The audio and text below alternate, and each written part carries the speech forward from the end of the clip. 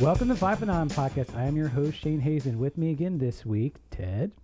Yes, Ted Haycraft. Ted Haycraft. I should just announce our topic right up front. This week we're discussing it's some of our pet topics. It's funny because you were very at first like, are we gonna have enough to talk about, or are we gonna? It's me talking about Star Wars and you talking about Jack Kirby. Well, yes. I mean, you have witnessed. I have done I have created a panel talk, or what would you call it? Well, before we go into the actual topic, let's get real briefly. What did you watch this week? Because I think we're not entirely in the same boat. You have been seeing some movies at the theater, but I went and finally saw my second theatrical movie of post-pandemic 2020 because our town got Mank finally, and I know you saw it too. Yes, I did. What'd you think? Oh boy, that's a can of worms. Well, first of all, it's one of those films. My expectations are way too high. Number one. Sure. Number two. But I had talked to you before this. You seemed prepared for it. I was trying to prepare myself because the reviews.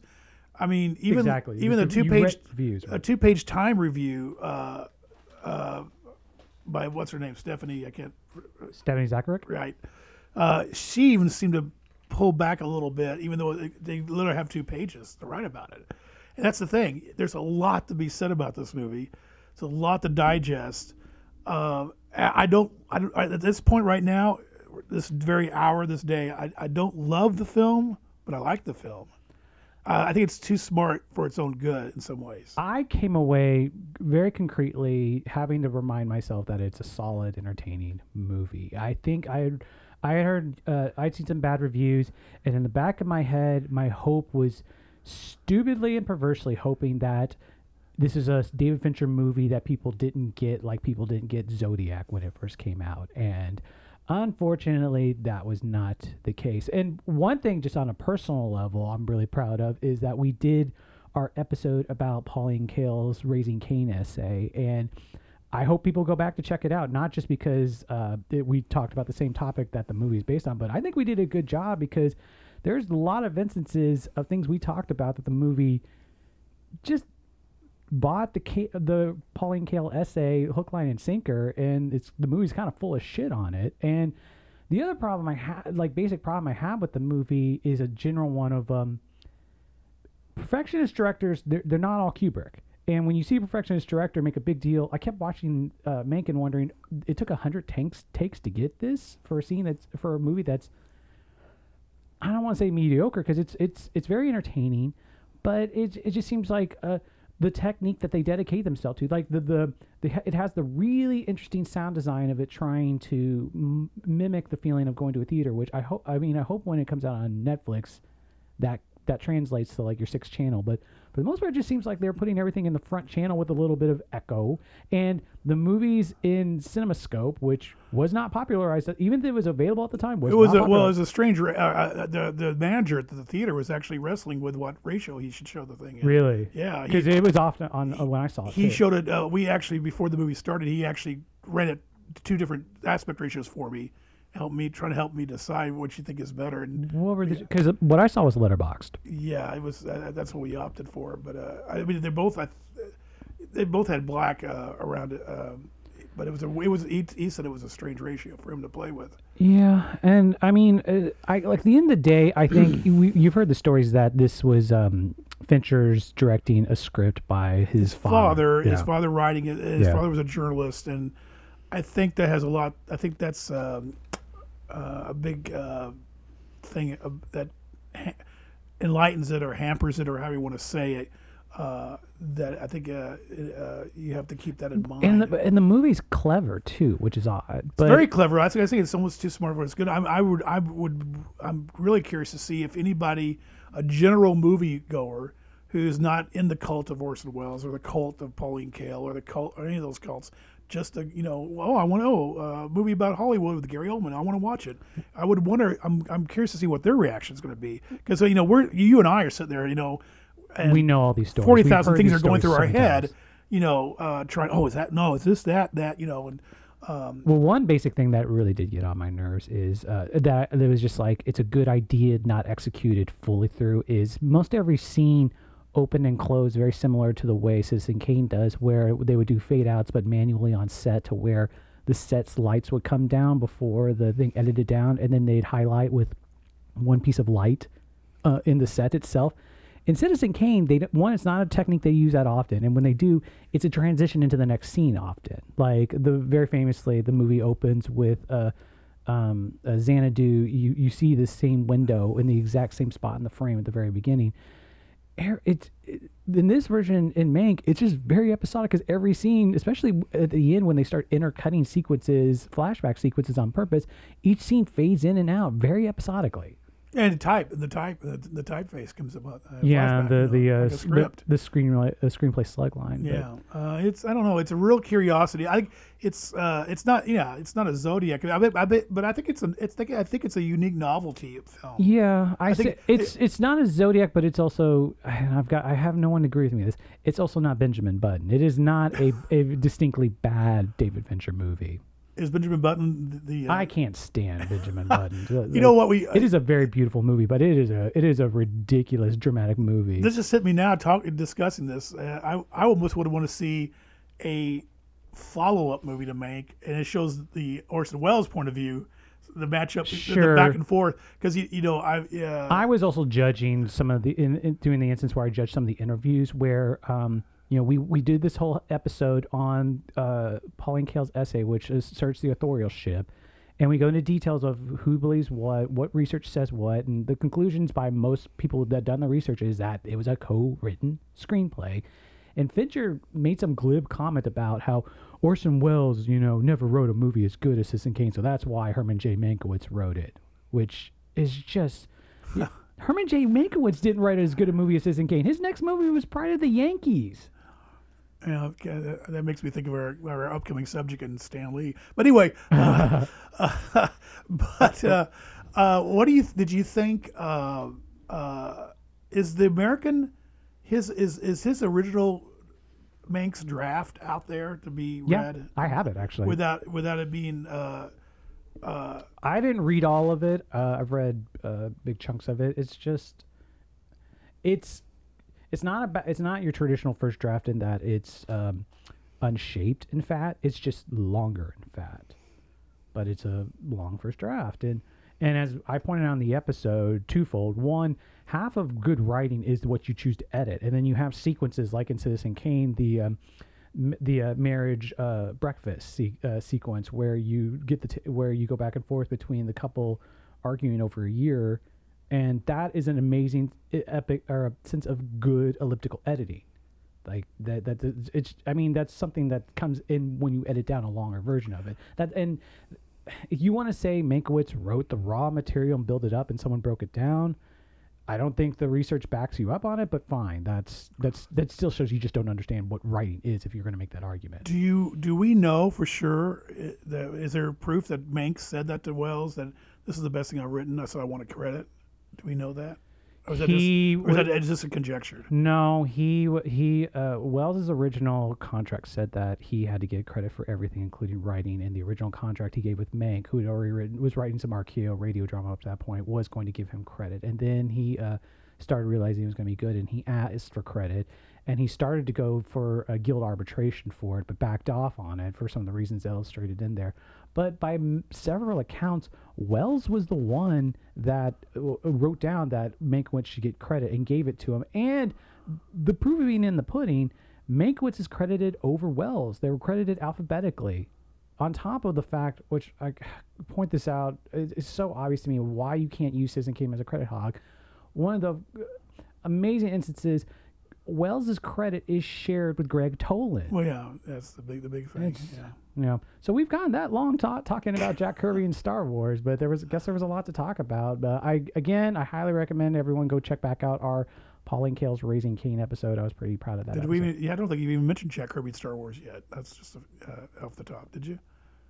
I thought I did. Oh, I said yeah. I said you like Jack Kirby. I like Star Wars. okay. Yeah. I got Mank in the mind now. Max on the brain. You've distracted me so much now. All right. So with that in mind, let's jump right in. So as long as we've been hanging out, I have these memories of some of our first really post-college, maybe after I left and came back.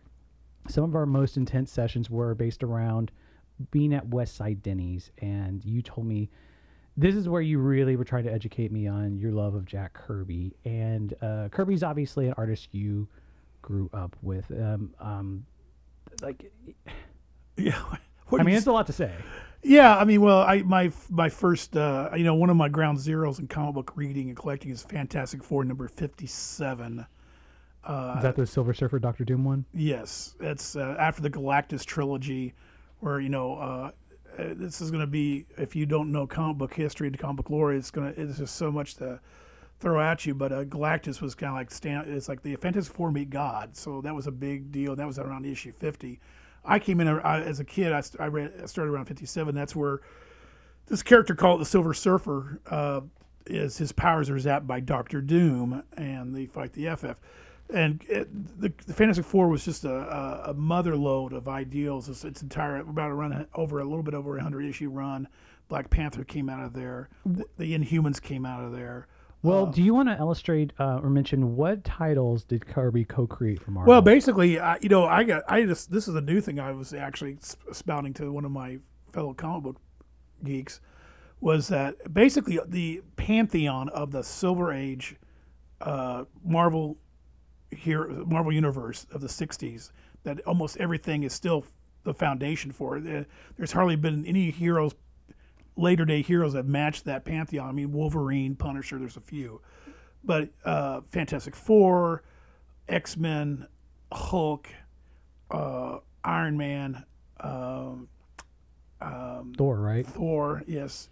All these the Silver Surfer, which you mentioned, were then that's a whole. We can spend a whole other 2 hours on just the whole controversy of Stan Lee and Jack Kirby sharing the credit. We'll get a little into it. So anyway, and I actually want to say, and then it's like only characters that he didn't really have a touch on, where Doctor Strange and Spider-Man are Steve Ditko. Even though he did have some designs for Spider-Man. Well, I was going to say, and Daredevil is kind of Jack didn't really have much to do with that, but that said, he touched all three of those, actually, in a way. There was original Spider-Man design. He did some pages, but he wanted to go a different way with Spider-Man, and so he tossed it over to Steve Ditko, and it was a whole new refit on that. And then Doctor Strange, Stan actually says on print that this is a character of Steve Ditko's, but they had a character called Dr. Droom before that Kirby and Stan did, and it's basically Doctor Strange's reworking of Dr. Droom.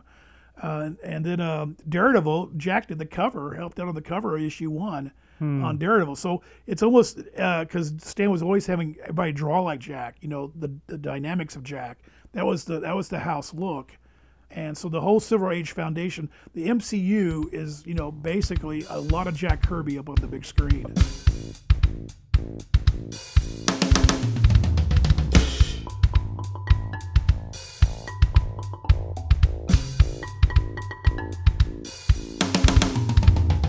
Okay, I imagine you're not want to go too in depth with this, but one of the fascinating things I found that I, as a lifelong comic book fan, wasn't aware, and you were able to illustrate to me whenever giving me these talks, was when Marvel really hit the Silver Age, there was really only 8 titles, and they were published by DC, and so there was ones that were bi-monthly that they switched around between. Yeah, to make it look like they had more titles. What happened was Martin Goodman made a bad mistake.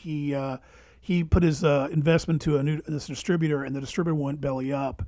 And so all of a sudden, Martin Goodman, who is the publisher of Marvel Comics, started out as a pulp magazine company, and then they got into comic books in 1939, 1940. He was the kind of guy, you see a trend. Oh, Westerns? Okay, Stan, put out 12 Westerns. War, put out 12 War. He was just a trend follower. One of my favorite legendary story, he saw Justice League of America and said, according to Stan Lee's legend, which you can, depending on how well you trust it. Yeah, there's several different stories there, but that's what the FF came out of. But what you're referring to is that, so Martin has no distributor. He goes to he has to go to run to DC, and all the guys in the companies, the different competitors knew each other. And he goes to DC, go, hey, can you help me out? I need to get my books in the stands. DC, sure. DC had their own distributor. Said, sure, but you're going to go 8 books a month. That's all you get. We'll help you out with. And you really can't do superheroes like the way we do superheroes. That's kind of a new wrinkle I read somewhere. So how did he get around it? Well, he wasn't doing superheroes at the time. That was when Ditko and Kirby were doing the monster books. What happened in the 60s, though? Well, 62, 63. Your Justice League story comes into play there. Apparently, the one story is Martin's playing golf with the DC guys, and they're saying, "Oh, hey, our Justice League book is really selling well, and the sales are going up again." And DC had started bringing back their superheroes again. So they just get relaxed on letting him publish superheroes? Well, Martin comes back to Stan and says, "Give me a team book," because apparently Justice League. But if you read the first 2 or 3 issues of Fantastic Four, it's kind of a science fiction thing. The monster thing is still there, and the cover. They're fighting a giant monster, like they have. Even the Thing is a monster, right? There's no uniforms. Okay. The secret identity thing is they don't even have secret identities.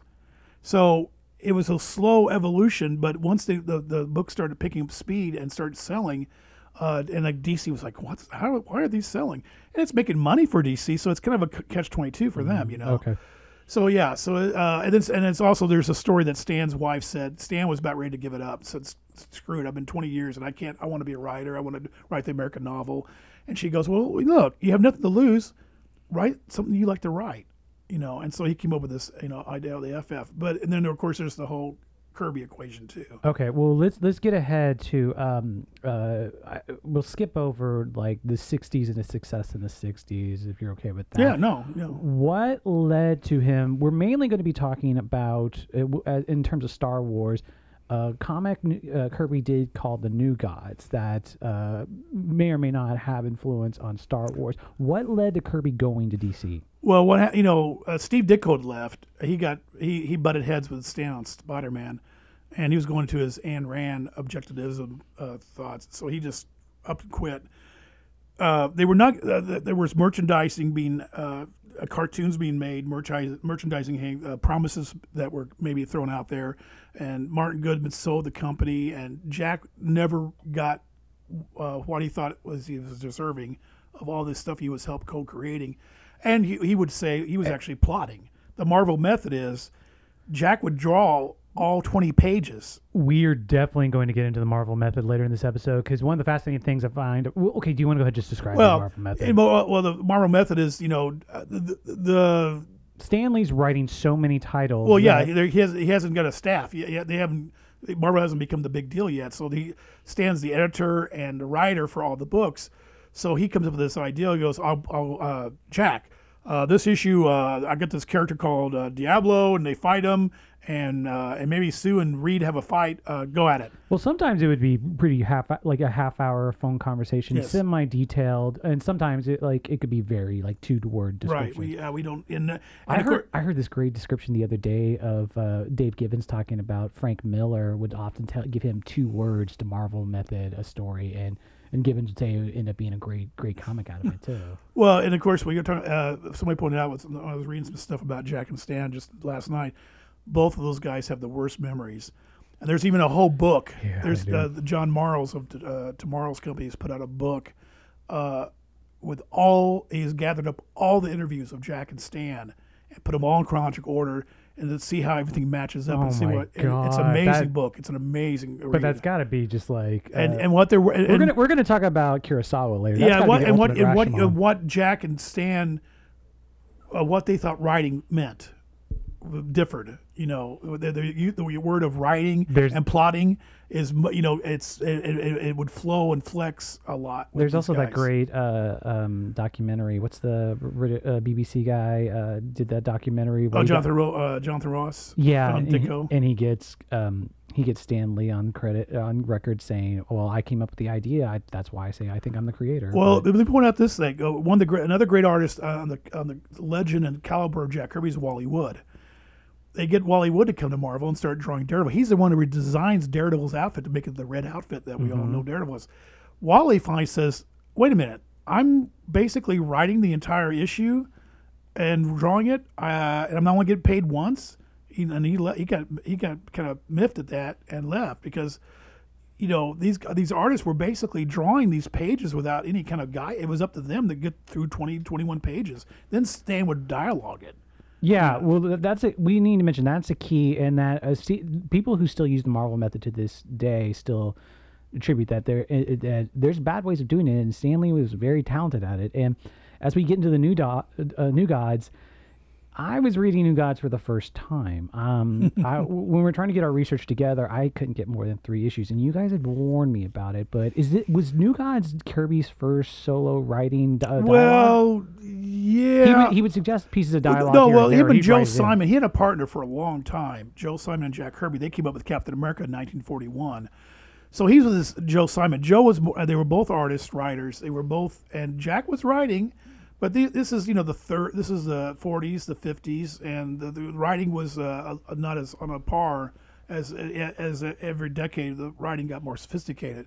So, yeah, but this is basically Jack's really debut with being the editor, writer, and artist. Writing all the dialogue, I guess, would be the thing. But we got distracted here. Let me go back. So, because you wanted to see how did Jack get the new guy, how he got the DC. How he got DC, sure. So, Jack's just disappointed. He's not getting what he wants. He starts talking to Carmen Infantino, who's the editor in charge at DC.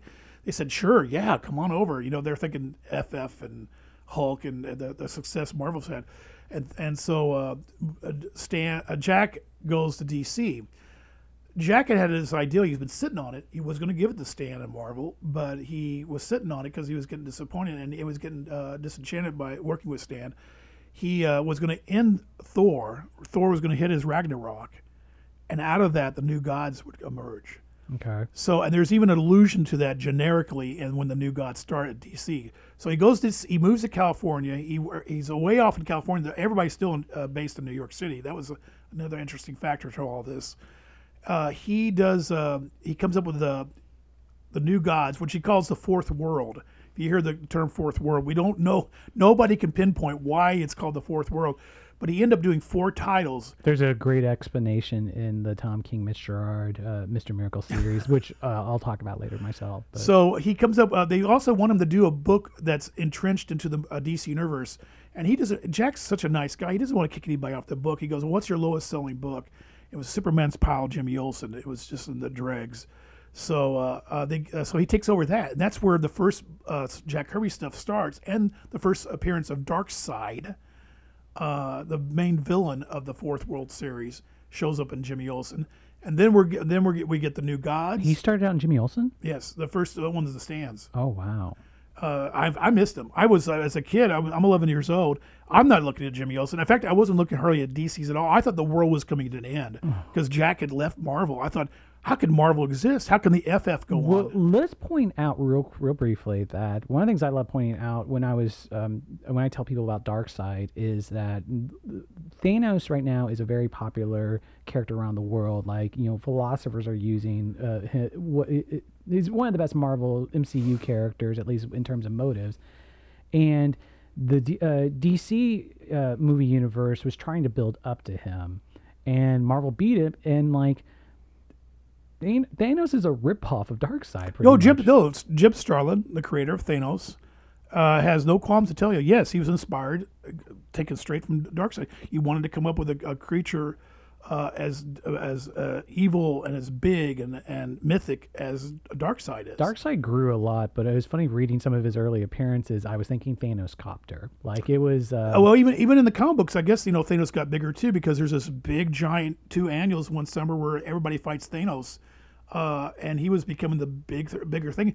DC didn't really utilize Darkseid till much later. In fact, it was a Legion of Superheroes comic that Darkseid shows up in the Darkness Saga, and now there's always been this problem like who Superman's villains. You got this great gallery for Batman, but who's Toy Maker? I mean, Superman's got crappy. Beyond Luthor and Brainiac. Luthor. You got Luthor, but even so now, Darkseid has become like their go-to main bad guy of the DC universe, which is as interesting. So anyway, he has these 4 titles: New Gods, Mr. Miracle, Forever People, and Jimmy Olsen. And what was so amazing about this is that they were all working together and revealing this whole universe and this dark side. And there were 2 planets, basically, I should say, that Apocalypse and New Genesis. Mm-hmm. And you had the nice, happy, good guys and gods on New Genesis, and you had Darkseid and all his minions on Apocalypse. Spelled with a K. Right. And if you look at Apocalypse, it looks like a Death Star on fire, sort of. We're going to get to that. I need to mention one real thing before we start to move on to Star Wars, and this is going to be the controversial thing that I usually like to tease you about, and it's the fact that we're doing an episode dedicated to Jack Kirby. I am not a Jack Kirby fan. The problem is that everyone loves Jack Kirby, cites him to this day. A lot of people I admire treat him as if he's the birth of imagination of the last 40 years for everything in pop culture sometimes.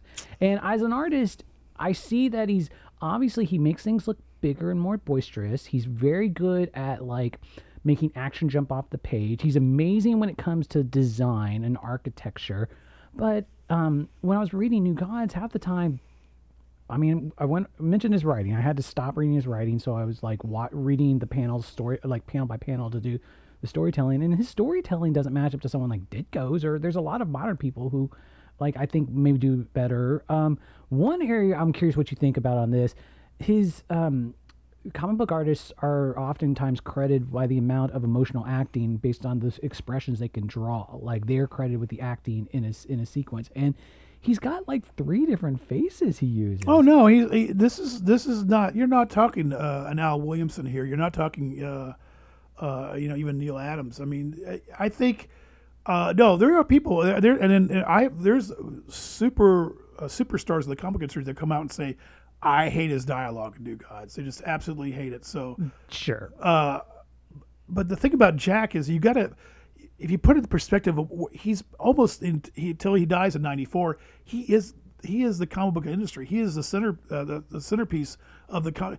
If you really want to be really eccentric and extreme, you could almost say that Jack saved the comic book industry in the '70s. Or he saved superheroes. Yeah. And I mean, you're talking the '70s, but so much of his stuff is in the '60s. Well, that's another thing. I think you haven't read enough. I wonder, have you read that? No. I really haven't. In fact, when you get to Fantastic Four, you mentioned Trial Galactus. That's really one of the biggest things of his I read. Around the time I was getting into comics, would have been late '90s, would have been his last stuff. That's when he was doing the stuff he was creating for Topps. And he obviously, to me at that time, looked very dated when like all the Image titles are coming out. All I can say, and I don't mean this. No, go for it. But it's like, think about Bob Dylan. There's a lot of people who can't stand Bob Dylan. You had to go back. Well, I mean, but I'm saying, everybody loves To Make You Feel My Love. Adele singing it or Garth Brooks singing it. All Bob's influence is just so monumental to music, and that's what Jack is. And if, whether you don't like Bob Dylan or not, you have to throw the props to them. I'm just gonna leave it that there's a lot of people I admire who like Jack Kirby and think that. So does that make you want to think? Well, I gotta see what they're saying. Oh no, I've given that effort more times. Have you read the Fantastic Four run? Well, I read no. Okay, my point comes up in like the 3rd issue of New Gods. There's a sequence where it has Light Ray shooting. He's shooting light through these jewel-shaped stuff at Black Rider, which Black Rider is fascinating because is that like him being like, oh man, I didn't get enough credit on Silver Surfer. That's sort of a Silver Surfer knockoff, yes. Yeah, and he shoots through a crystal, and Kirby in the dialogue, one of the things that's so bad is, but it's you get it. We no need to harp on it.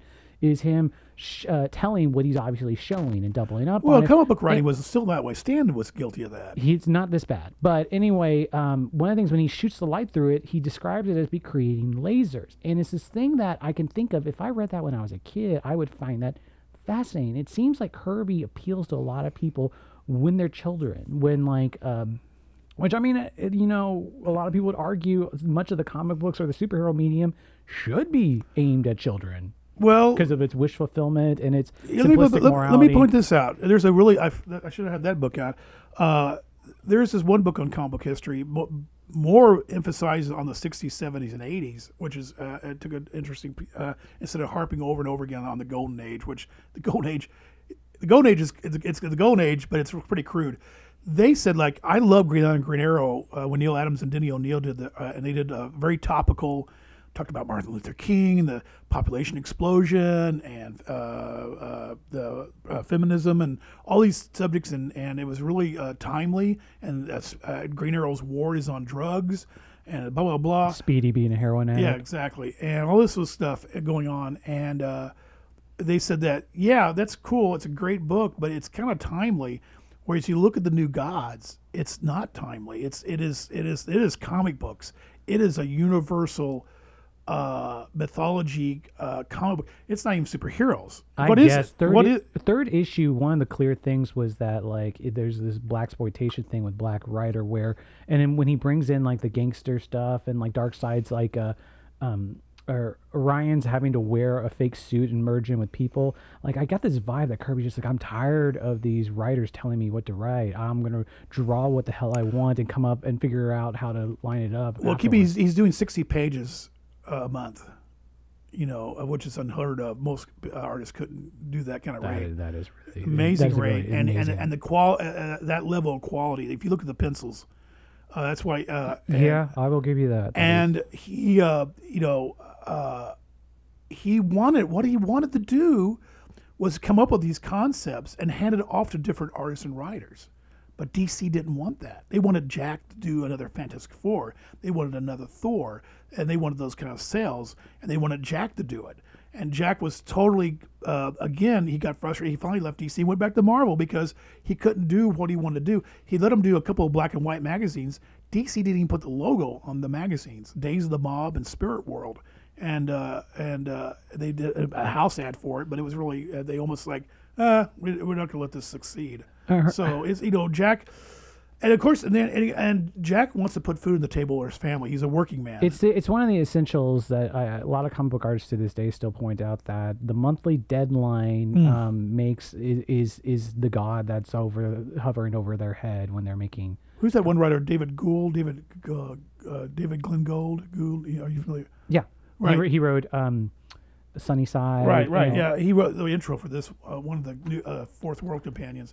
Yeah, he talks about TED Radio, not video. Yeah, he in the intro, he's funny because he points out that Darkseid has a son called Calabac. He's just this giant monster-looking character. He shows up in New York City at issue 5 at the end, ranting and on top of a skyscraper. And he points out that I think Jack forgot that he did that because the storyline goes 2 more issues before he gets back to Calabac in New York City. And that Jack was just going 40,000 miles a minute, and Mark, the 2 boys that were there, Mark Evanier and Steve Sherman, were helping Jack as his assistants. They said, Jack. Well, this goes back to Marvel's day. Jack couldn't remember details on uniforms. He would, and that's why they had everything, because he's just going. He'd do 1 page, and he started on the next page, and then when he finished the issue of Fantastic Four, he starts on Thor. There's a speculation that in the modern market, one of the reasons so many artists can't maintain a monthly deadline is because of the reprinting. The fact that a lot of these comics are going onto the newsstand and then disappearing, except to collectors who keep them. Whereas now, ever since the comics renaissance, in comics going into bookstores, trade paperbacks have been the source for a lot of people reading comics who aren't buying the monthly pamphlets.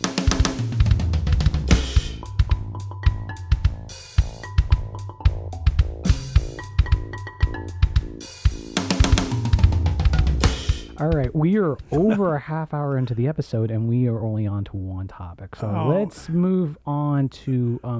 Well, should we just come down to the genesis of my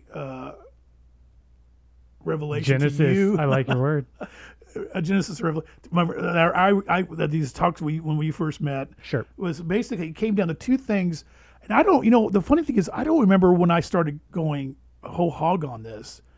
And Well, you 'cause- never fully committed. You just like, I think there's something here. well, because my evolution for Jack, and like I said, that I already mentioned that I moderate a panel, an hour-long. you panel. started to, and I cut you off. I do I have come up with an hour-long panel to try to encompass Jack's entire career. When I could barely fit it in an hour, and I can't even leave it open to Q&A unless it goes over an hour. And we still can't get to Star Wars because you have to fit in the panel. So yeah, and but so my love and obsession over Jack is grown as I get older and as I dive more into Jack, and more things and all his stuff is being reprinted. Almost everything of Jack's, as he's so revered, is being almost everything you can get your hands on everything Jack's done. Two things that have bugged me. In Star Wars, you have the Force.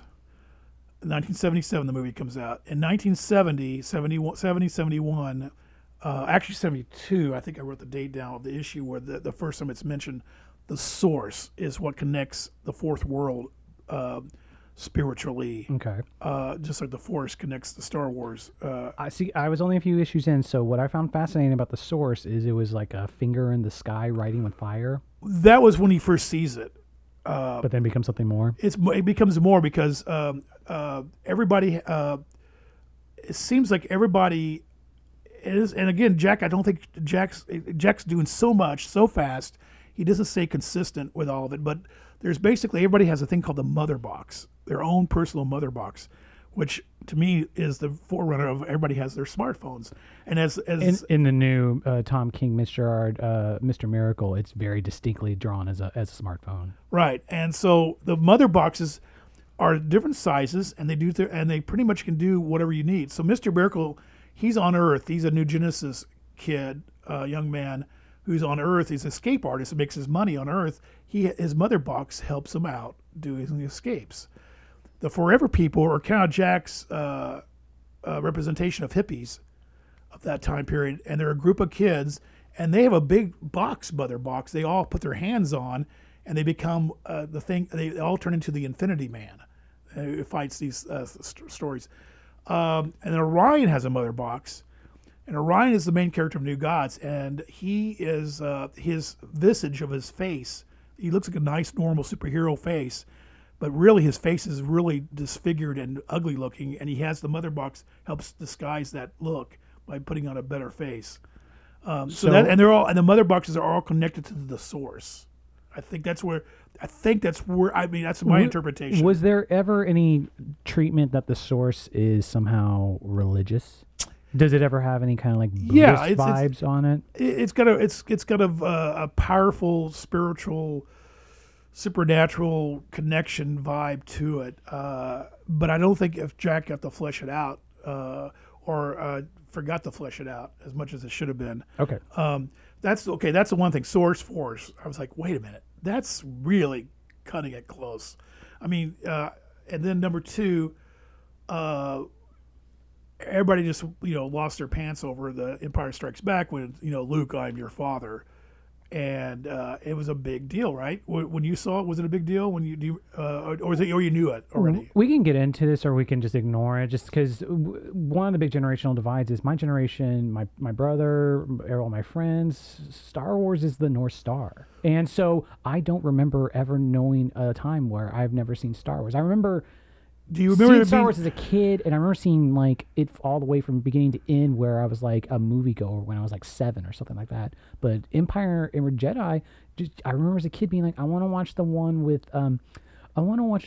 where there's both the star battle and the sword fight at the end, and which even though New Hope has that too, but well, I just remember that in Empire, everybody was like, oh wow, Darth and Luke Skywalker, there's father and son. That's oh my. Well, I had that same kind of feeling back in March of '72.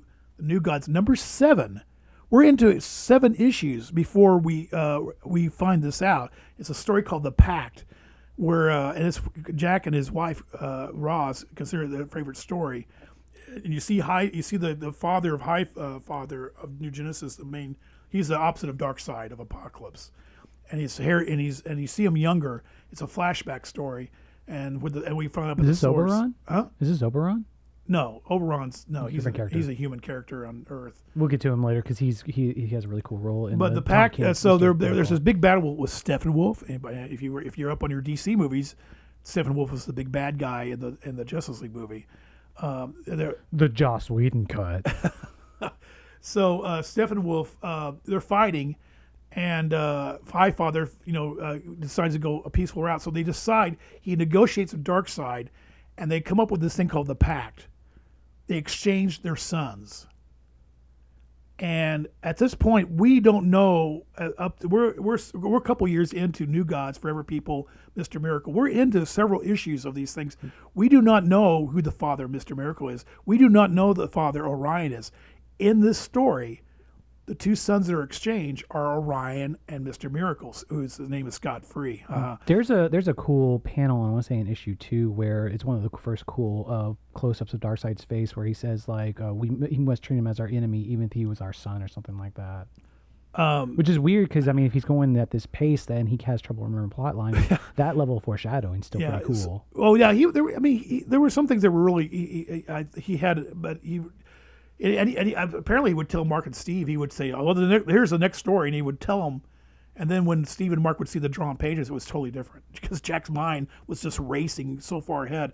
So anyway, the two sons are exchanged, and all of a sudden we find out Darkseid's son, Orion, is the good guy of New Genesis, the main warrior for all the good guys, and Scott Free is raised on Apocalypse, and he's beaten and abused. And one of the abusers is a character called Granny Goodness, is a really fun character. And like Scott Free, is he married to Big Barda in this? No, but Barda's a fellow student, a fellow Apocalypse. They're all going through these trainings to become warriors for Apocalypse. And Big Barda is the female Furies. And Scott's over here with they all shave their head off. They're all bald headed. But there's this character called Hyman who hides down in Apocalypse, and he manipulates Scott to leave Apocalypse. And so I need to back up. The pact is they exchange the sons, and the ideal is if one of the sons leaves the planet of where they've been placed, the war will break out again. So when Scott shows up on Earth, The war breaks out? they're back at it again. Okay. New Genesis and Apocalypse. So those two things, the father-son reveal and the Force of Source, I'm like, wow. And I always thought, I'm like, did George read this? Or it just, he actually stumbled on it on his own. George Lucas, I'm just thinking. And I'm like, in 1970, George was 26 years old. Okay, so, well, first off, if you do a Google on the internet, after you deliver this theory, your theory, this is like 10, 15 years old from my vantage point. But on the internet, like, I know Paste Magazine had an article on it. I think The Onion may have had an article on it. They cite 3. They cite your 2 reasons, and then they point out, I don't know if you find this generic, but Doctor Doom kind of looks like Darth Vader. Well, yeah, now that's going. And then they cite a specific scene. I don't remember which Fantastic Four issue it's from, but it's Doctor Doom standing up from behind a table, probably in Latveria or something like that. And then they reference the sequence in Empire Strikes Back where he gets up behind the dinner table. The dinner table. In fact, I think that dinner table scene, the Doctor Doom, I should know better. And please don't crucify me, folks. Listen. You don't know the specific issue tag? I think that's the episode. I think it's a 2-parter where Jack was riffing off of the Prisoner TV series. Oh, you have mentioned this to me before. The FF are invited. They're trapped in a village that Doctor Doom is in charge of. But no. So only reason we haven't talked about Doctor Doom yet is because that's Marvel. That's a Stan Jack. That's thing. not a New God thing. Yeah, it's not a New God thing. But no. I'm thinking Darth Vader, Darkseid. That's kind of interesting. And then the whole Darth Vader thing is a Doctor Doom riff. Man behind with a bird mask. Then of course that's a precedent. It goes back all the way to the Man in Iron Mask and all kinds of stuff. Even though Doctor Doom, I think Stan's version of Doctor Doom and the most perceived version is that he's scarred underneath it really bad. Yeah. And that's why he went ahead and put the metal over him to cover that up. Jack later, I don't know if Jack did this initially, but Jack has this theory that Doom is so egotistical and so vain. I thought it was a that John there's- Byrne theory. Or is it John? Maybe You had told me it was a John Byrne maybe it theory. was John or John riffing off of Jack. I don't know what together. I don't know. And now, I didn't really look it up last But night. He's so vain. He There's put this one little tiny scar on his face that made him put the cover all that up, his whole body. maybe that is the Jack one, because the story I heard was that there was something along the lines of that he was too impatient to put the mask on while it was still on fire. I think the mask was still hot. That scarred him up. That was a John Byrne. I think that's a John Byrne. That's probably what Where I'm thinking of. I think Jack's take now, or before he died, or right before he died, was that if you took his mask off, you just see one little tiny scar. He was a good-looking guy. Which, to be fair, in a really heretical but cool way, Jonathan Hickman's Secret Wars played around with and finally full blown revealed his face, but then played around with it in a real fun way.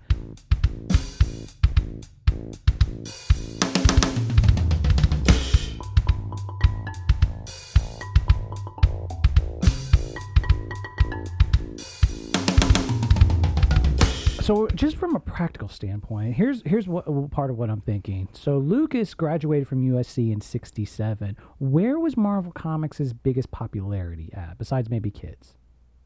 College campuses. Yes. So Lucas, according to, you might want to go into this a little. There's a filmmaker he went to school with named Edward Sumner. Summer. I think He was working on a movie called The Men Who Made Comics. Yeah. And he has Lucas quoted as being a comic book fan, but more talking anthropologically. And, he doesn't get he starts offhand, mentions Joseph Campbell, which we'll get into later. But he also talks about that Lucas and his sister had a comic book collection as a kid. And their comic book collection was more based on probably newspaper-based stuff, but it was also Flash Gordon and Prince Valiant type stuff. Those were the time comic things. strips. Basically strips. Because the introductions he was giving later were things for like he was doing for Scrooge McDuck and I think Prince Valiant or Al Williamson. Something. Well, Scrooge McDuck is. I mean, you want to? We can go to another avenue where you talk about Indiana Jones, how much he owes to the Scrooge McDuck adventures. Really? Really. Well, then that makes sense. So, but yeah, I think George is more comic strip oriented, and of course the thing was he wanted to do Flash Gordon.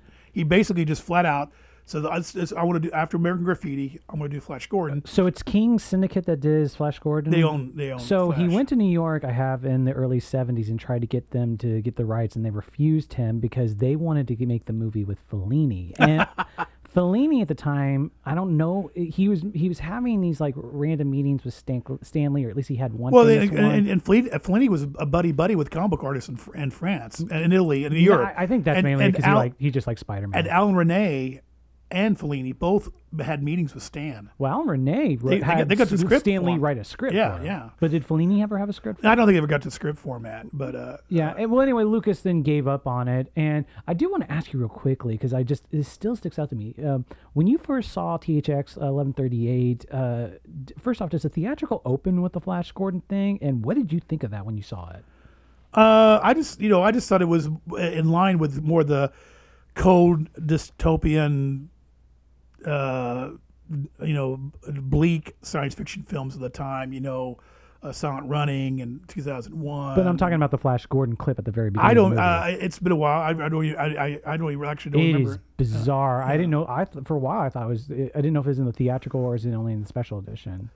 I don't remember it, so maybe it was only in the only on the DVD on the home disc. I don't know. That'd be good. That would be something to look up and research. I guess. Well, because I always point out that he didn't really touch much of American Graffiti except to add sequences, except the opening shot of the movie has an ILM sunset. They replaced the sunset in the background of the episode. Somebody when I was reading up a little bit on this. A lot of this is just off the top of my head, over all the knowledge in my head that's gathered. But somebody, I did look up some stuff. I don't think I've really sat down and watched completely back to back all the Flash Gordon serial with Buster Crabbe. But somebody said that if you watch that, you're going to go, oh wow! Comparing it to Star Wars, just like the wipes and the city clouds and all this stuff that you see in the Flash Gordon, you'll see in Star Wars. And I guess that's basically, if I can go ahead, I don't know where you want to. I'm letting you guide this, but I do want to mention real briefly our last episode guest, Glenn Kenny.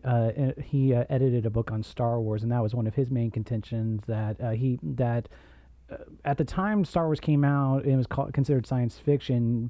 People like him that were really into the new wave of science fiction from the late 60s, early 70s, really dismissed that theory. Harlan Ellison, Ballard, they would say things along the lines that it's really more people who like Flash Gordon type stuff, where it's adventure stories and like in space, but it's not with lasers, but it's not speculative fiction or anything science based. But where did you want to go? Well, what I want to say is basically, George, it seemed to me, he had no problem name dropping Kurosawa and the Hidden Fortress. He had no, and we know about the Flash Gordon attempt, and he has no, and his love for Flash Gordon. Yeah, I think he's trapped in Flash Gordon. Well, yeah, and plus the Flash Gordon has a, you got to understand, at one point, every comic book artist wanted to be a comic strip artist. Milton Caniff got on the cover of Time magazine. Al Capp with Little Abner, Alex Raymond. These guys were big superstars amongst the general population. They were as big as anybody, as George Lucas or Spielberg are now, doing the comic strip. But the adventure strips, died out. Peanuts and Calvin and Hobbes and all that stuff came along in Doonesbury, and the strips got smaller and smaller, and then finally the adventures are hardly at all. So he had no problem name dropping these things that are not, but I think it goes back to being comic books, even to this day, because superhero movies are not cinema, according to Martin Scorsese. They're still marginalized. The comic books, in some still weird way, as much as we think they're getting more accepted, it's still marginalized. So I think George didn't want to acknowledge that he was using some comic book sources. I think you're thinking of this dated. I think whenever it came out, he didn't want to do it, which is why it's bizarre that he hasn't come out and since it. But I don't know if to help Jack's, I think he got trapped into the Joseph Campbell is the basis of all I was interested in. I was only interested in sociology. Tell me about the Joseph Campbell thing. You need to give them a little rundown on that. The Joseph Campbell theory wrote a book called The Hero of a Thousand Faces. Do we really need to talk this? Because Hero of a Thousand Faces got bastardized by Hollywood screenwriting in so many ways, and it was a bad influence on Hollywood because it made people. Tied 3 acts. It made people do the hero's journey as the basis of every single fucking story. Well, and then the thing that bugs me, which has been pointed out by one of my favorite film critics, Film Crit Hulk, that a lot of bad blockbuster movies always make their second act of the hero doubting himself, and like the Dark Knight of the Soul, as it's described. And in Star Wars, it's the sequence whenever Uncle Owen and Aunt Beru get killed, and you come back to the Luke's house, and you see it's on fire, and their skeletons are on fire, and searchers. Sure, but Film Crit Hulk points out that whole sequence between him telling Obi-Wan, "I have to stay home. No, I'll go with you," lasts 11 seconds, and some modern day blockbusters base their entire second act over this like really uncharacteristic, no, I can't accept my destiny. And then the third act's like, I accept my destiny and do what I should have done 40 minutes ago. Yeah, I mean, it looks like Campbell was just looked at literature and came up with these charts and overview. I mean, Iliad and the Odyssey. I mean, look at. I mean, and of course, nothing's new under the sun, as we all know. Well, what's fun, a lot of modern day I've seen from it, although I don't know what I think of this guy, but Jordan Peterson seems to be a big, and he seems to be basically off Jung, but like a lot of these like what bugs me, and when you do it from a storytelling standpoint, is it's always reductive, where just like the hero does this, and the hero feels this, and this is the hero's journey, and the reductiveness makes writers force themselves into guidelines as opposed to like trying to make a story more evocative of life or how human emotions work. Yeah, and that's and you said sucking into a guideline. That's the thing about Jack. I don't think he never would put down on paper a guideline. Jack is going off the top of his head. That's why we get some of the continuity and some of the writing he did and some of the errors. But it was just every issue there was a new idea being thrown at you, going, "Oh my gosh, this is cool! Oh, this is cool!" this is cool. Just over and over again until DC pulled the plug on it. Real briefly, I do want to ask you something. Kirby's influence. One of the things the MCU was really good at with superhero costumes, mainly, was that they adapted a lot of these two-dimensional costume designs. And I was pointing out that Kirby's good at design, but when MCU started doing stuff, they had to like say something like Scarlet Witch's costume, which is supposed to come up in with the WandaVision show. They had to make them look good in film and in movement. And even though film, for the most part, is a 2D medium, it still had to look real. Yeah. Where is Kirby's actual influence on film? Because like, I think in the MCU, really all it is Thor Ragnarok. No, you're just no. Well, I mean, the characters themselves are Jack. You know. Of course. I'm staying beyond the obvious. I'm talking about his visual influence. Well, because I mean, the Ultimates were one of the biggest designs of that. So here's the thing. I'm not going to single credit. Well, now we're going to go back to Brian Hitch is what I'm going to say. I'm going to go back to. Well, then I'm going to have to go back to his. He became the house style. Jack was apparently like one artist, a major artist. I don't want to mention his name, though I read, but he I basically would almost like was in tears because Stan was badgering him. Draw more like Jack. This guy was a romance comic book artist, and he had the Jack's the foreshadowing, the body language, the energy level that Jack was able to show in the Marvel universe when it started up. That's what that became the template of all comic book superhero language. And then, of course, John Buscema took over as a house style. There's a book I remember from middle school, our middle school library. John did that. And one of my pet theories on people will complain that the MCU movies, even as they get all these great auteurs to do it, who give up Final Cut, and then the movies end up looking the same and feeling the same. My pet theory is that they're producer-based movies that have a particular house style for the directors. Right. So Jack, I mean, if you look at Neil Adams, he brought the super realism to comic books. He was doing a comic strip that was a Ben Casey comic strip before comic books. Gil Kane was over at DC doing this kind of DC had a house style. They thought Jack and Steve Ditko were cruddy artists. Why is this selling? They would look at this stuff. Is it because of the coloring? Maybe it's the coloring that's making it sell. Who are the notable artists that were doing this? Was like Infantino still? Well, you got Carmen. Well, when he got bumped up, he didn't draw as much. You got Murphy Anderson and Kurt Swan, and these are probably artists I'm not even sure you. I know a little Kurt Swan. Kurt Swan would have shit on Kirby. Well, no. I mean, no, he's not shitting. It's the management. Management. Sorry, they're trying to examine why is Marvel selling, because to them it looked like crude. Because Jack was a crude artist. Jack is he's not, his anatomy is. I remember Jim Lee in a documentary saying, I didn't care much for Jack when I was young, and then I started becoming an artist myself, and then I started examining Jack, and I go, oh, that squiggle there, that's muscle texture, and that's I see what he's doing here. And that's really interesting because Jim Lee was my favorite artist when I was 13. It was funny too. It's a great documentary on Jack, and all these artists say, "No, I wasn't really a Jack fan originally. I was Jack, or they became they were fans of Jack in his later stage of art, which is even more interesting." But they get to Walt Simonson, and he goes, "Well, I don't know about those other guys, but I was always a fan of Jack Kirby." You were asking me, he brought this energy and stylistic, but you saw like with the X-Men movies, when they decided that predate the MCU, they put them in leather jackets because they didn't think the spandex. They were still doing the Matrix, and like there's that really great moment in Whedon, John Cassidy, Astonishing X-Men #1, where they're just like, we have to leave the spandex behind. We're superheroes. We have to. Yeah, there has to be Nobody's been brave enough to really just go full tilt in it. But the funny thing is, in the first Captain America movie, when Chris Evans is in that propaganda Captain America outfit, that's really the Captain America outfit with spandex, and it doesn't seem to be that bad, does it? Well, it's especially better than the Whedon's first X-Men or first Avengers movie too. So, but let me real quickly. One of my favorite artistic things that I do love about Kirby, although I loved how other artists took it on and did it. Have you ever seen Kirby dots in a movie? Well, you get to see him finally in Ragnarok. I mean, that's what you see. Where are they in Ragnarok? In the background, the design on the walls, I think. Are they like energy bubbles, or how do they work? Crackle, the Kirby crackle. I don't know if we've really. because there's such a great comic book design. Those when I was a teenager, I loved the shit. I wonder out if of somebody's. those. I'm trying to think of if that's been. But yeah, there's the design work on the walls and stuff in Ragnarok. Very Kirby-esque. I mean, very all pronounced Kirby. But here's something I wanted to throw at you, and this is going to be, like I said, this is maybe too radical and weird.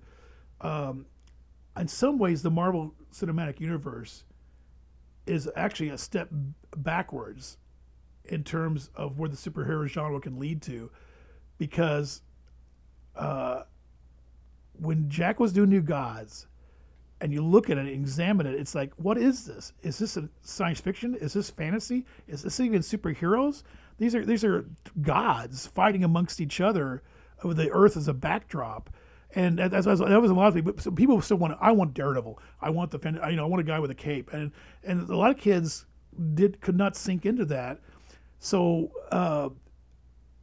okay, so that's like, that was a step forward. So now we get Star Wars in '77. We get the Matrix we get the Star Wars and Matrix before we get comic book movies. I will admit, as someone who is a weekly comic book reader with a bunch of superhero crime fighters, I find I don't know if we've ever talked about this on the episode before, but we've talked about this in person.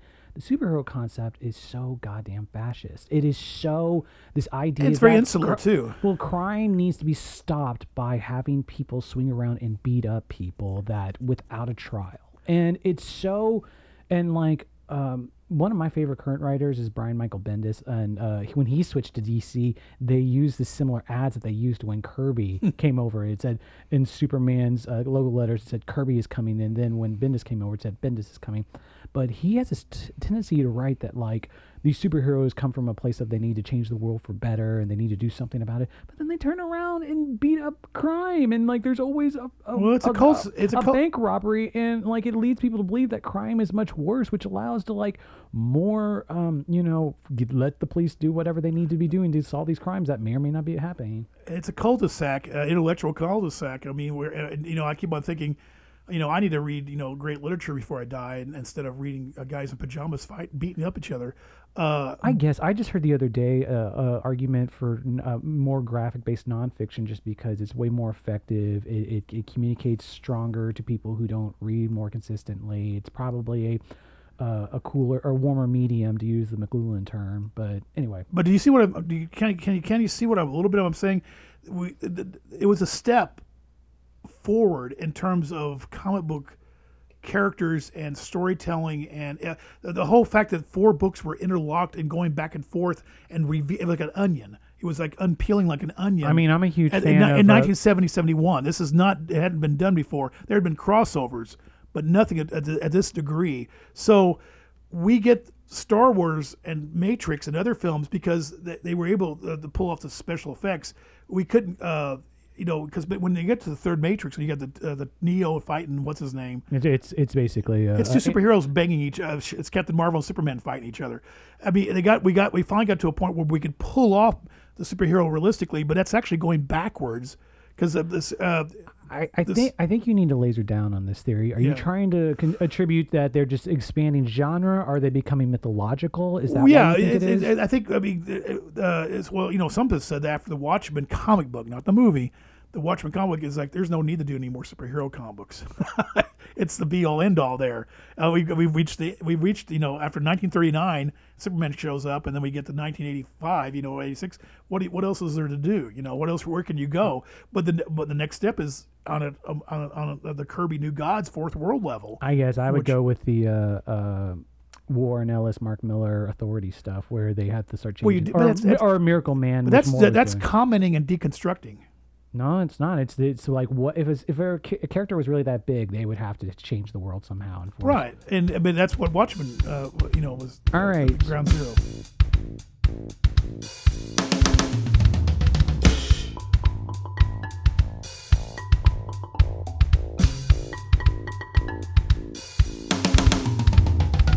Okay, there's also, getting back to the thesis of the episode, John Marrow, who's a editor for the... John Morrow. Morrow. Did I say Edward? Marrow. I think you said Marrow. Yeah, Morrow. I guess his company's called Two Morrows. Not St. Vincent, Edward R. Okay, gotcha. he has quoted as saying, "There are too many similarities for me to believe Kirby wasn't some kind of influence on Lucas." Wanted to then turn back onto Lucas. We are recording on the day that David Prowse died, Darth Vader died, and we're also recording in a week where you haven't watched any of The Mandalorian yet, but The Mandalorian this week had a very particularly Kurosawa based episode where like the force in the episode was straight from Ron. The forest was based from Ron, and the city was based out of Seven Samurai. I wanted to go into some other potential influences on Star Wars. We just watched beforehand this short from the National Film Board of Canada called 2187 by Arthur Lipsett, and you had a very great reaction to it, which was, why did we watch this? Well, it was funny once you said that about the Force. I mean, I did think that a little bit. I was looking for Star Wars connections. The short mentions the Force in a religious context, even though it's mentioned as like this non-diegetic guy talking randomly about religion. He says it's Force that combines people. I'm just saying, if you had shown that to me with this topic on our mind, I think I would never have thought about Star Wars. What bugs me in the other, I was watching it for the first time too with you, and it really, my bugaboo over the years with Lucas is he's talked forever about he wants to do these tone poems, artistic based stuff, and he wants to get away from the movies he boxed himself into, the blockbusters with Star Wars and Indiana Jones, and especially if you look at the THX 138 Blu-ray DVD, they have a lot of his college shorts on there, and they're very similar to this 2187. And it was bugged me over the years. There's been nothing stopping him since pretty much 1983 to be making these movies, especially he's retired twice, it feels like. I mean, yeah, he could make, he could just take his time and do whatever. I mean, I'm one of these people that I know Star Wars people will ride me or tar and feather me when I say this, but I don't think he had trilogies in mind when he did the first one. He very clear. Or he clearly Well, you've had this theory that everyone has this theory. He had no idea. He didn't want to do beyond one movie. It's made when you watch it. If you really watch it, and not just I'm a Star Wars fan and try to think about the continuity and history. If you just watch it objectively, as much as objectively as you can, it's the whole idea is that you drop in on a Saturday morning serial, you start in and you res, leave it, Well, there's a quote, I reread it today from our past guest Paul Hirsch's book. They were talking about the very end of the movie after the Death Star blows up, and Lucas came in one day and said, "Hey, I want to get in a shot of Darth Vader escaping." And it was after they reshot, so Hirsch had to work in some heads and tails of a shot where they had a spinning camera on a spinning mount. And so they make it look like the mount is correcting itself and then flying away, and they use some other shot to set up that Darth Vader survived. Yeah. Well, and I guess we should go. We're Kurosawa. You brought up the Kurosawa, and of course, I'm thinking about everybody. The first thing I heard the first episodes, everybody was going spaghetti western. It is really weird. And of course, it's very what did Sergio do? And he got in trouble. Fistful of Dollars is a direct ripoff of Ojimbo. Yeah, so they're tied together. And what's funny is this episode is also a Ujimbo / Red Harvest kind of riff. Although what's frustrating is, I love the look of the Mandalorian show, and this is totally another riff, maybe another episode. My feelings about Jon Favreau as a filmmaker, writer, but they make it so obvious that he comes to town, he's like, I gotta play off sides. It's very much like Kirby overwriting, where he has to explain something that seems pretty obvious. And then of course we ought to mention, we can't, again, George is never. I guess the big deal. This whole Shane has dragged me into this.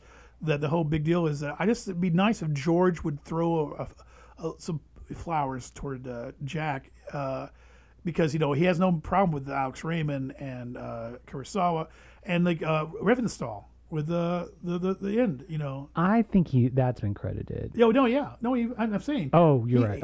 I'm saying he can credit a Nazi, but he can't credit Jack. Yeah, because that's film history. It's for film buffs. It's more legit in terms of in the popular culture.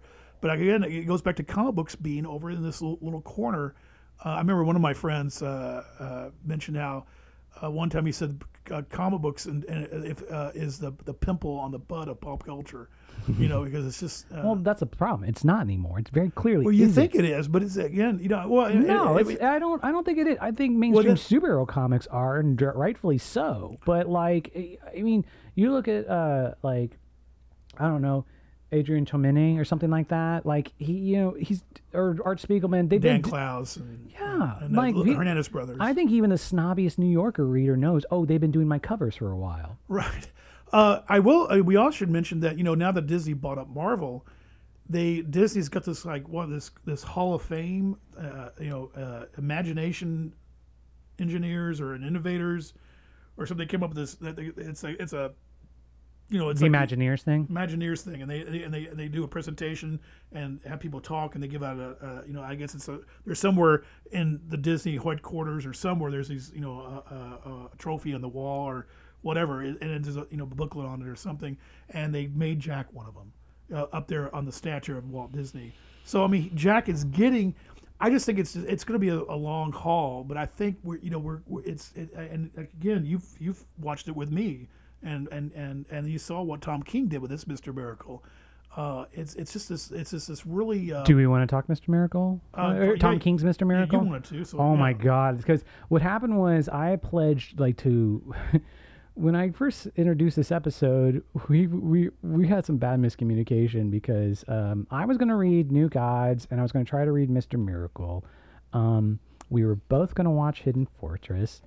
And in my back of my head, I kind of wanted to reread the Tom King Mr. Miracle, the Eisner-winning series from it's only like 2 or 3 years. Oh, it's old. Wonderful! It's wonderful. Oh my God! I've had some people that I respect slog it too. But. Well, I want to hear that in a second. But what ended up happening was I read 3 issues of New God and jumped right away and just reread the Tom King series, and it's so good. But it is also literally a series that calls Jack Kirby God because he appears as Oberon in there, and he is God in multiple issues. When he dies, his gravestone is Oberon Kurtzberg, was his Jack's real name. Name. His real first name was Jacob, so the child is named Jacob in there. He's based off a character called the Lump. Is that? Do you? There's a character. There's a. By the way, spoiler that halfway through the series they have a kid. Oh, by the way, there's an episode in Mr. Miracle where Oberon and Scott are in a compactor getting. Really? Where have we seen that before? Yeah, I'm going to bring that back up when we get around to Hidden Fortress. But Big Barda is supposedly based off Roz Goldenstein's Jack's wife. Well, in terms of the relationship, probably, but not the look. He actually based that on what's her name, Lady Kazan, whatever. I'm saying her name wrong. He saw a Playboy pictorial that. Well, and then who's the Lady Kazan? I don't know. Funky character in there? Funky Flashman is Stan Lee. Was he always in the New Gods? Yes. Jack was still pretty pissed at Stan, so he made a parody of Stan and Roy Thomas. Okay, so in Tom King Mitch Garage miniseries, there's this basically they have the kid, and so the kid's nanny is Funky, and he's based off Stan Lee, and he talks like Stan Lee, and he at one point keeps calling Jacob Genius Jack over, and there's this point late in it where they describe coming up with a variant. It involves like a Silver Surfer being a golden retriever, but Jacob, as an infant who can't talk yet, comes up with this imagination story and convincing Scott that's like, oh, your son came up with we came up with this story together. And Funky's like, I come up with the words, and Jack comes up with the imagination. Is the way it's phrased in the comic. And this is barely. There's a cigar aspect. There's just this series is so damn good because it's also about the nature of existence, and it opens with a suicide attempt. It gets dark, depression. Why didn't your friends like this? No, I'm not saying friends. I'm saying people in the industry. I didn't read the. I can't give you. There's an argument to be made, and King has 2 comics out right now. He's redoing Rorschach and he's doing Strange Adventures, and like the first few issues, it takes a while before it reveals what the thing's about. Oh, I know. It's a noted cartoonist and comic book creator. He says no. Tom King didn't get it at all. It's not anything resembling Kirby, and I'm not sure if that's the point there, but What was his argument? Do you remember? I don't remember the And argument. is he beholden to representing Kirby? 'Cause Oh, he loves Kirby. Yeah, he's a big Kirby fanatic. But I mean, okay, but Yeah. whatever. I mean, I set you up to ask for this, and if you don't have it, The going back to you say, the dialogue with the New Gods.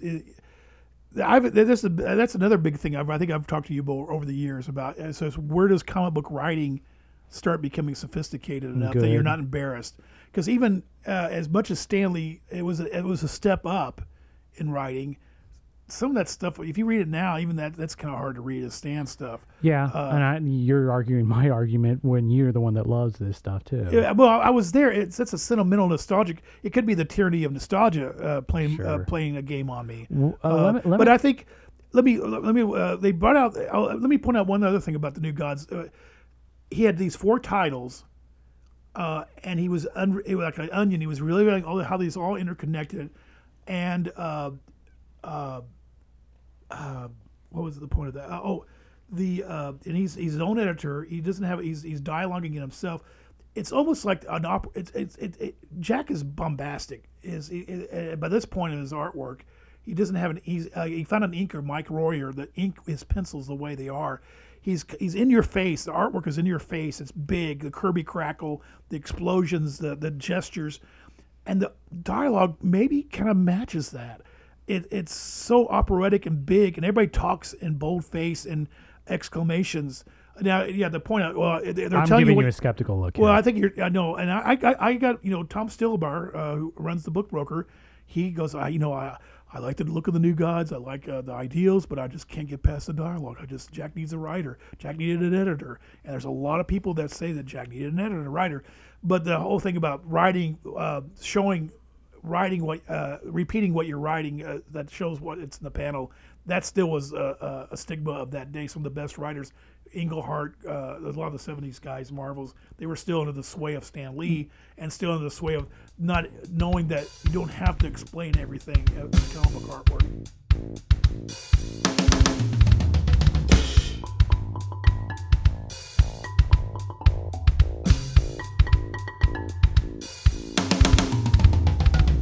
Well, let me ask you in those terms: did you read the Star Wars Marvel comic books when they first came out? I read I collected the adaptation issues, but then when it went The beyond, first 2 were done by Roy Thomas and Howard Chaykin. yes. Chaykin he did through like issue 11, I think, or something like And that. Chaykin is totally embarrassed by that. Chaykin will be the first person to tell you, he goes, you get to see all my mistakes and warts and how I grew as an artist right in front of your eyes. He wasn't a star at the time, though. No, he wasn't. He was nowhere near the big star he is now. Okay. Well, in terms of us in the comic book industry, Chaykin is a legendary name now. But Well, I got and then Archie Goodwin took over as writer after a certain point, Yeah. and then I have Carmen Infantino being involved. yeah, somewhat. he drew some issues. He was still drawing. He got fired from DC eventually. They didn't Wow. like, and so he has to start going become a work for hire And artist then again. and then later we got David Michelin, who I was writing Amazing Spider-Man when I first started, and Walt Simonson started drawing for it. Walt did some more. Yeah. Was Walt Simonson okay with what he did? Yeah, oh yeah. I mean, that's Walt getting. That's probably before he got to Thor, and that of course his big. His style grew from there. Well, I mean, he had an early on hit, a cult hit called Manhunter, which was actually riffing off of a Kirby, Joe Simon and Jack Kirby character. But I digress. But he but do you? he revised the Thor. At one point you had John Byrne doing the Fantastic Four, the best run since Jack was on it. You had Frank Miller totally revising Daredevil and Brendan Electra, and then you had Walt Simonson doing Thor. Beta Ray Bill era. Yeah, Beta Ray Bill, and it it revitalized Thor, hugely. Well, when I look at this list of people, like when I remember reading a few issues and not really thinking much of it, and maybe it fits into what you're talking about writing wise. Well, yeah, but also you got to admit, there's a certain kind of comic book fan collector, the diehard. I mean, really, one that it's been my whole life. I don't have a memory of not having comic books around me. That's how I'm 62 years old now, and we were always leery of adaptations. Comic books based on movies or based on TV series. That was not pure comics. That was more like, and a lot of times, the adaptations were just like it was just more. They had to beg. Well, they had to ask Marvel to do one. And Marvel's almost didn't really want to bother it. Did you want to read that section you were talking about earlier when we were talking about Edward Sumner, the thing? Because you'd had this theory for a long time that Lucas was invested in a comic book store. Yeah, I had heard rumors of that, and again, my biggest thing is that he's 26 years old when the New Gods are starting. Mm-hmm. So I'm thinking, and I'm thinking a 26-year-old George Lucas is not going to be reading comics anymore. Maybe. Or do you think? I don't know. I mean, he might. Yeah, but he's of a generation that didn't stay with comic books as my generation. Okay. Or your generation. No, that makes sense. He also had a lot. He was of a generation whose parents threw out their collections and a lot of different things. He had. That was clearly his So I'm wondering, but if he was co-owner of a comic book store, or was keeping track of stuff, and there's a picture of him with Frank Frazetta together. And, wow. Okay. And I'm thinking, okay, if they know Frazetta, there's another way in, because before Frazetta was the Conan paperback artist. He was doing EC Comics, and he was doing comic books. Lucas does single out EC Comics at one point as a comic he was reading in the 50s. Yeah, that was the one clear comic beyond the strips, beyond that's early 50s, and or it'd be in the neighborhood, the used copies. But anyway, in this book by Tales to Astonish by Ronan Rowe, I'll just read it here. It's not that long. The irony was that Marvel told Kirby his ideas were old-fashioned. This is back when Jack came back to Marvel in the 70s. And just when so they said, "Oh, Jack, your stuff is old-fashioned." Just when a new movie, including identical elements, was about to forever change everything about the Hollywood film industry, the movie was Star Wars. With Marvel sales at an all-new low, Roy Thomas went to dinner with Ed Summer, owner of the Super Snipe Comic Emporium on Manhattan's Upper East Side. Accompanying Summer was film director George Lucas, Summer's old film school classmate, a silent partner in the store, and creator of American Graffiti, one of Roy's favorite movies. During the meal, Thomas didn't pay much attention to Lucas's discussion of a movie called The Star Wars, but he did feel Lucas had been reading a few Jack Kirby comics. I don't know if George Lucas ever admitted it, Thomas would say later, but I got the impression in my conversation with him that there was a little bit of influence there. And Roy Thomas was the editor-in-chief, I think, at the time.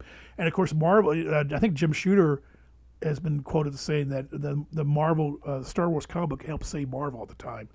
Okay. Well, because the reason I brought it up is when I look at that status of artists that they had, writers on there, it reminds me, I am a huge fan of, after Lucasfilm sold and Disney took over, Marvel got back Star Wars, which had been a Dark Horse forever, and I don't really remember reading any Dark Horse comics, but Marvel's Star Wars comics are super, super good. They started, and they brought the new ones, and they brought out big names for it. They have one series that's 1 to 75 that takes place between A New Hope and Empire Strikes Back, and it opened with Jason Aaron doing about 40 issues, and they got this style so well. But the first artist was John Cassidy, who was just absolute fucking superstar. He only did like 5 issues, and then they switched over to a bunch of different artists, but most notably Stuart Immonen, who is almost as good as John Cassidy. And beyond how great, eventually they'd have people like Greg Pak and Charles Soule take over, and some of those were lesser issues, but they're still pretty good. But one thing that, if after the first few trades of it was consistently, there's 3 different series of Darth Vader. We're starting on the 3rd one right now, but the first 2 were written by Kieran Gillen and Charles Soule. And both of them are super, super good. The first series is this riff on it's Vader after he lets the Death Star get destroyed, and they make it look like Breaking Bad, where he's having to fight to get the Emperor's attentions again. And then the next series and this current one do a lot of legwork to compare psychologically Vader as the kid from the prequels versus the Vader we know from the original trilogy. Well, and this just goes to show you how the industry has changed, and the comic books have changed and evolved. Like I told you earlier, we were always leery of adaptations, and they were sloughed off to there was just a quick buck for Marvel. They did a Buckaroo Banzai. They did Dune. Sienkiewicz illustrated Dune. I was intrigued by the artwork, but I didn't really consider it, a real comic book or a real adaptation. It was just like, oh, there's some Sienkiewicz artwork. That's great. But it was just and funny. So that's old school thinking. Now you have Alien comic books. You have Star Wars comic books. It's hit or miss. This is why I'm so surprised Buffy, it's good. Buffy and Buffy's Buffy was good for a while. Buffy's terrible now. Well, but they actually call them seasons, like the extended from TV. None of the new one since Dark Horse lost and Angel the license, and Serenity and all these are. And yeah, you're right. They're all hit and miss, but there's some really good stuff being done and some extension being done. And as long as it has official people, but it's kind of funny. This really low rank company called Moonstone, they got the rights to Buckaroo Banzai. They actually got W.D. Richter and Errol McRausch involved, but they didn't have the artists. They didn't have the really creative people they needed to really execute it well. Well, I was going to say this Star Wars comic.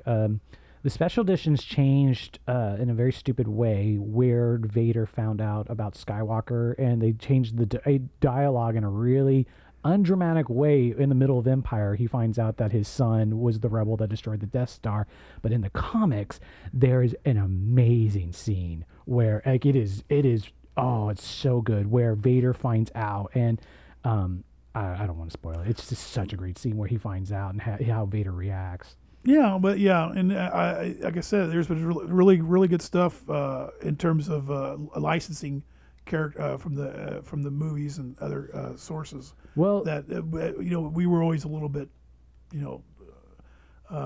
trepidatious about it. So we're pretty far along into how long we've been talking about this. We didn't even get to Hidden Fortress. I haven't. Be honest, I haven't watched mine. I can't find my copy.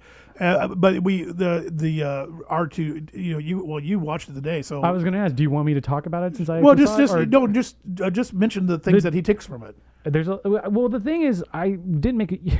When we first introduced the idea of doing this episode, you're like, watch Hidden Fortress, and I was like, do we need to rehash it? Because basically it seems like it doesn't take much knowledge to know that C-3PO and R2-D2 being your guide way into the storyline is taken from the Kurosawa 1958 movie, The Hidden Fortress.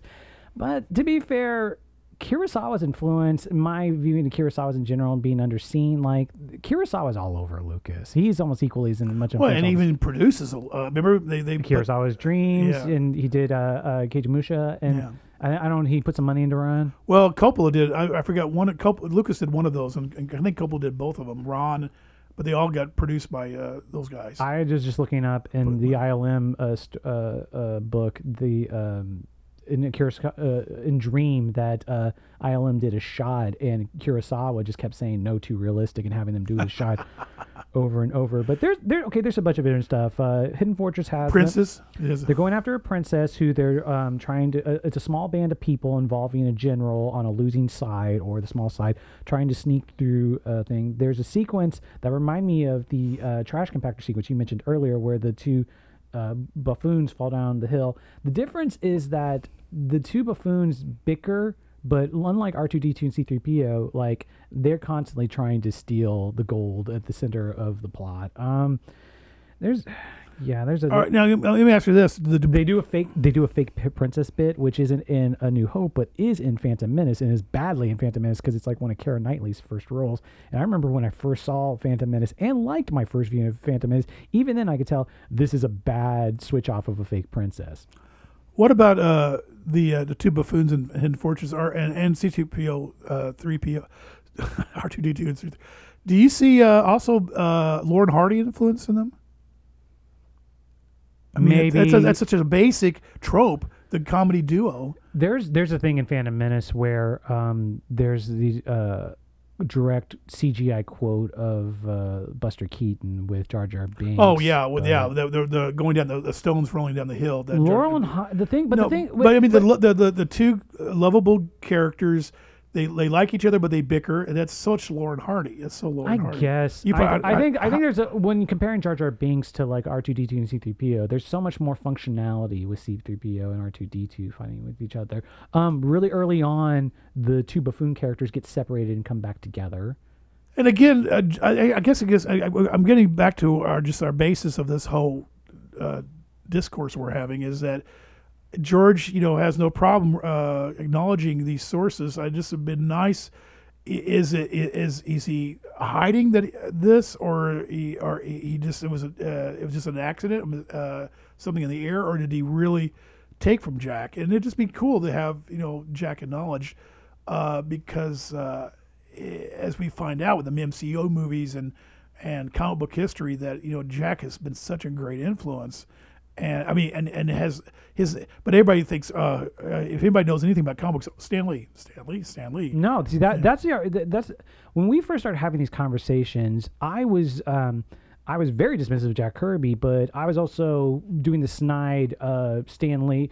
Actually, my advantage was that Jack Kirby. I took the side maybe Jack Kirby wrote more than he's given credit for because of that. And Stan Lee being a writer who he has a certain talent set, but and he's a certain storytelling set that he's very talented at.